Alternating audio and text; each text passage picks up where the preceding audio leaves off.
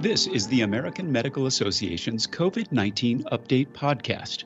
This is part of an ongoing series featuring critical insights from the physicians and healthcare professionals on the front lines of the pandemic. Hello, this is the American Medical Association's COVID-19 Update. Today we'll be talking with Dr. Stephen Sherris, Senior Vice President, Physician Enterprise, and President of the Atlantic Medical Group in Morristown, New Jersey, about his health system's unique approach to treating COVID long haulers. I'm Todd Unger, AMA's Chief Experience Officer in Chicago. Dr. Sherris, thanks for being here today. Your health system has developed a unique approach to treating people with ongoing symptoms post-COVID. Let's go back to last summer when the concept for this first began. How did you initially identify this need? Well, it was a year ago this time, Todd, and first of all, thanks for having me this morning. A year ago this time, we were faced with a tsunami of patients and no preparation, no playbook for having to deal with an acute onslaught of patients to our hospitals. Fortunately, we were able to weather that in the March, April, May timeframe. And last summer, as you're alluding to, we began to develop a concept of how are we going to coexist with COVID? What's it going to look like in the future? And one of the things we identified is there were a cohort of patients who were experiencing persistent symptoms after the acute illness for weeks and weeks afterwards. And it was kind of, we were seeing in the hospitals really the tip of the iceberg. There were many more infections that we didn't have in the hospital. And we had to develop a playbook on the fly for having to evaluate and help these patients in the outpatient setting. So that's how we conceptualize the problem and the potential solution. And so your solution to this is kind of the development of a COVID recovery center, which is something I haven't really heard about. Is that kind of a unique development?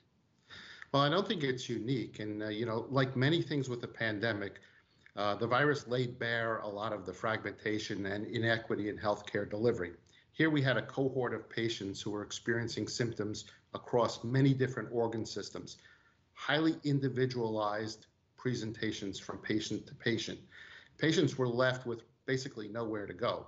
And pre-pandemic, patients would often try to slot into where they should go based on their symptoms. Well, we had patients with memory difficulty, behavioral health issues, headaches, muscle aches, persistent fatigue, shortness of breath, chest pain, across all different symptoms variably applied across patients.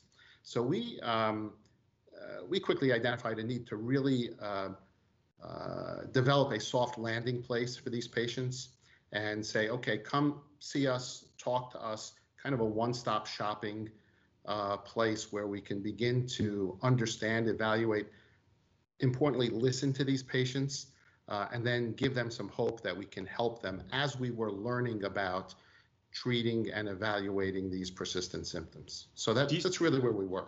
Did you see any pattern in terms of, the original kind of COVID scenario that these patients experienced? Was it kind of more mild, more severe, or is it just kind of run the gamut? It really ran the gamut. For a long time, our directors of our COVID Recovery Center, Dr. David Seuss and Dr. Fred Cerrone, had been dealing with the issue of post-ICU syndrome pre-pandemic and about the mental health and persistent symptoms just from being in the ICU.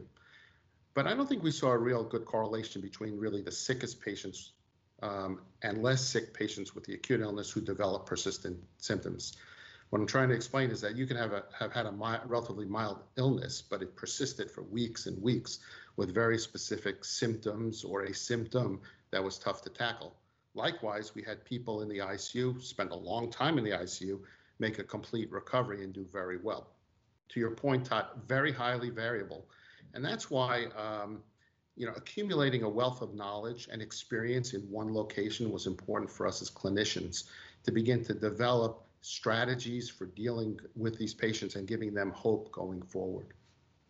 Well, let's talk a little bit more about the COVID Recovery Center. What makes it unique in terms of your approach? Well, it was in this case, it was a lot about organization.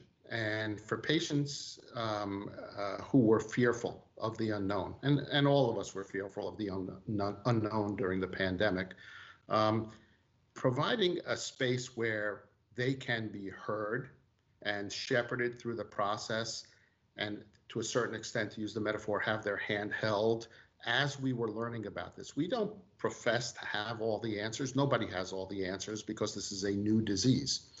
But the more we accumulate and concentrate this knowledge and experience in a select group of clinicians, they can exchange information and then apply it specifically to patients as their symptoms warrant. We have one centralized intake, one navigator, one number to call. And if people think they have COVID-related symptoms, we welcome them into the center. We talk to them, we see what's bothering them, and then as appropriate, we hopefully carefully develop a strategy for testing, evaluation, consultation, but all reverting back to the COVID Recovery Center. The key thing to this is that we're accumulating data as we go, and we're learning and understanding that, and then we're trying to develop patterns of illness through our data analytics system so that we can apply solutions that best fit the individual patient. I'm curious about, what are you learning? What are the things that really stand out? Well, I would say the one thing, this is probably not a surprise to anybody. Again, in a period of great uncertainty and fear, and where patients fear that they will have symptoms forever, just having somebody to listen to them and understand and validate and empathize with them is one of the key elements to recovery here. It is therapeutic listening, if you will. I think it goes as much towards making these patients feel better than any sort of specific drug, therapy, or regimen that we can give to them. That makes a lot of sense, especially as we kind of go through a scenario where there is so much that's being learned on the fly, and then you have all of these, what you're saying is these individual presentations are just all over the place. Yeah, I think what we learned, from being the focal point of the first surge back a year ago is, yes, it's important to meet the mission of the acute challenge. You have to deal with the challenge of very ill patients who are before you. But at the same time, in Atlantic, we were able to stand up research, accumulate data, learn as we go, so that we were preparing ourselves for the future surges, life after COVID, dealing with patients with persistent symptoms in what would end up being the COVID Recovery Center. So all of that is important. It's like you have to be orchestrating multiple things at once. You have to be able to, as our CEO says, walk and chew gum at the same time. Curated from more than 3,000 major newspapers, magazines, and journals, the AMA Morning Rounds newsletter delivers the top stories in healthcare right to your inbox, Monday through Friday. Subscribe today and check out all the AMA's free newsletters at ama-assn.org/myinbox. That's ama-assn.org/myinbox.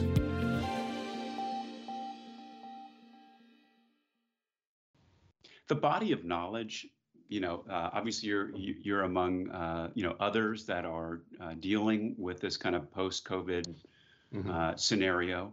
What are you seeing out there in terms of how is all of the data collection translating then into treatment knowledge, and anything promising that you're seeing on the horizon? Right. It's all about understanding and sharing data.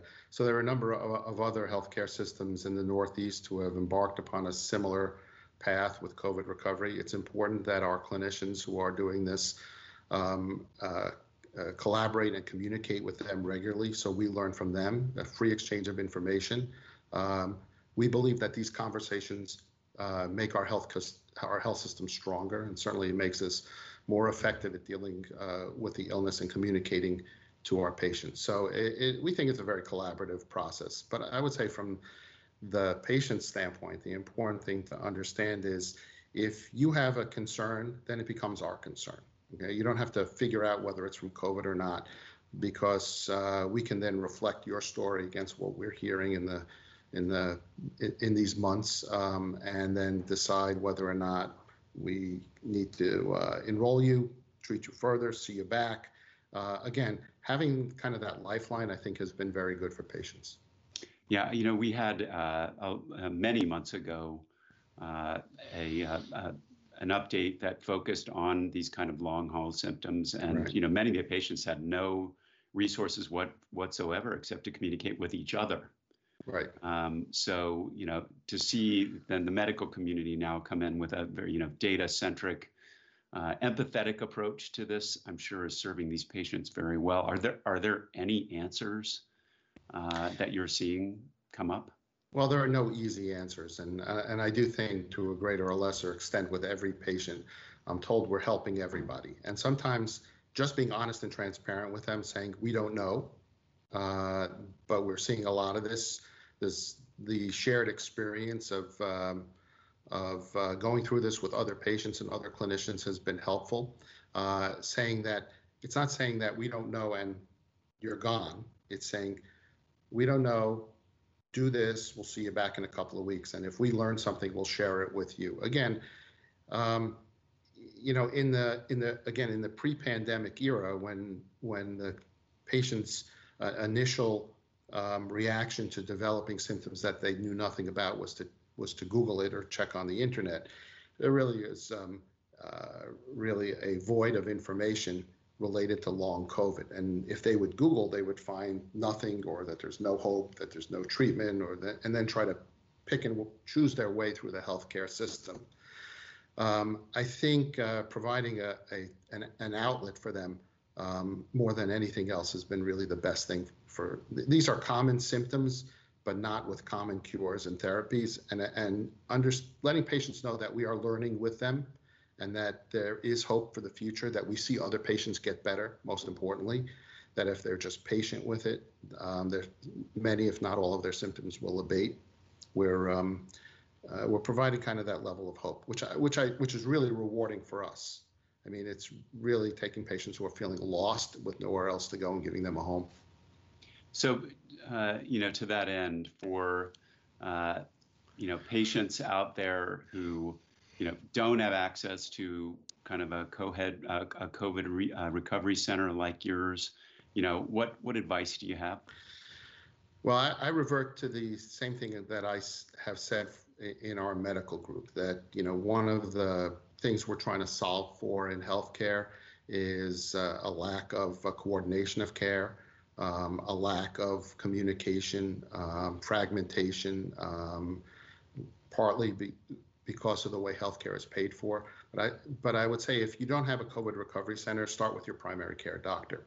A lot of patients seem to gravitate towards picking and choosing the specialist that they think that they need for the symptom that they think they have, and that's a very narrow way and inefficient way of going about things.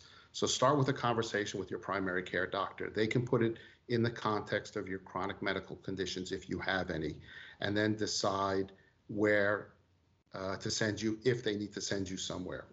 And the best primary care doctors can have these types of conversations, saying, I understand, I hear you, your symptoms are not made up, they're not in your head, they're real, other people are experiencing them, stick with it, I will get you the help that you need when you need it. Giving them the sense that they're not going about it alone is half of the battle. Well, that is incredibly helpful advice and insight. I want to thank you, Dr. Sherris, for being here with us today and sharing these insights. That's it for today's COVID-19 update. We'll be back with another segment shortly. In the meantime, for resources on COVID-19, visit ama-assn.org/COVID-19. Thanks for joining us. Please take care. Thanks, Todd. This content was originally published as part of the AMA's COVID-19 Daily Video Updates. Find the latest at ama-assn.org/COVID-update. Subscribe to other great AMA podcasts, available wherever you listen to yours, or visit ama-assn.org/podcasts. Thank you for listening.